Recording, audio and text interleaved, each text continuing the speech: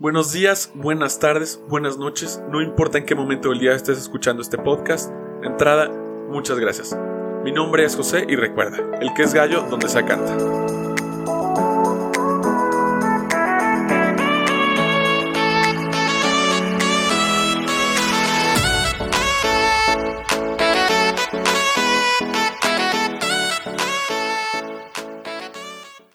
Soy José, tengo 24 años de edad. Soy egresado a la carrera de Administración de Empresas por la Escuela Bancaria y Comercial, considerado uno de los mejores agentes nuevos de GNP a nivel regional y a nivel México. Soy emprendedor, empresario y sobre todo amante de la vida. Antes que nada me gustaría platicarte de qué se va a tratar este canal.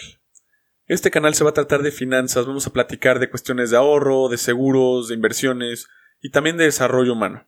¿Por qué? Porque si hay balanza de un lado y del otro, si está bien equilibrado, definitivamente vamos a poder alcanzar nuestro máximo potencial.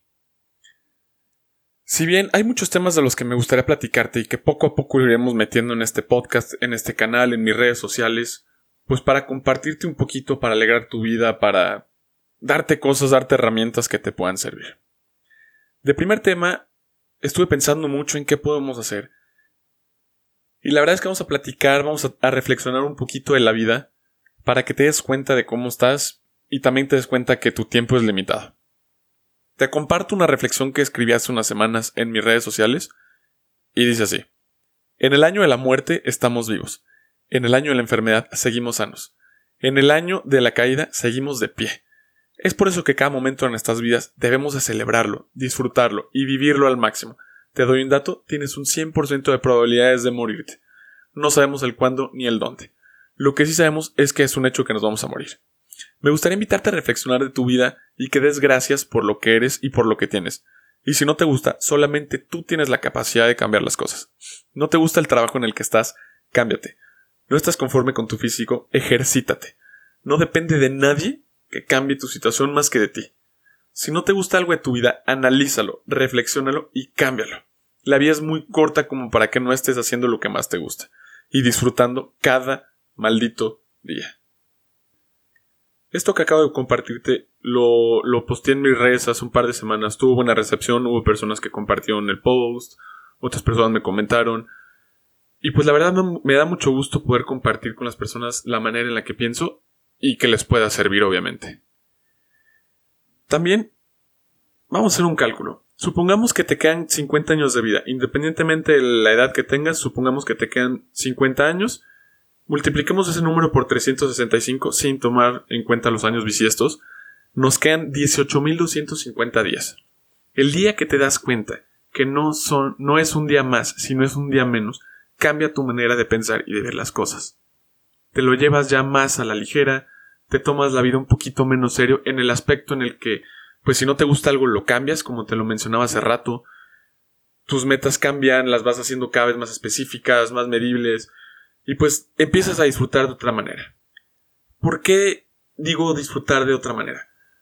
Porque muchas veces hacemos cosas, estamos con personas, aprendemos cosas que no nos gustan, o simplemente lo hacemos o para quedar bien con la sociedad, o porque pues es la manera en la que vamos a ser aceptados, pero pues en el fondo no somos completamente felices.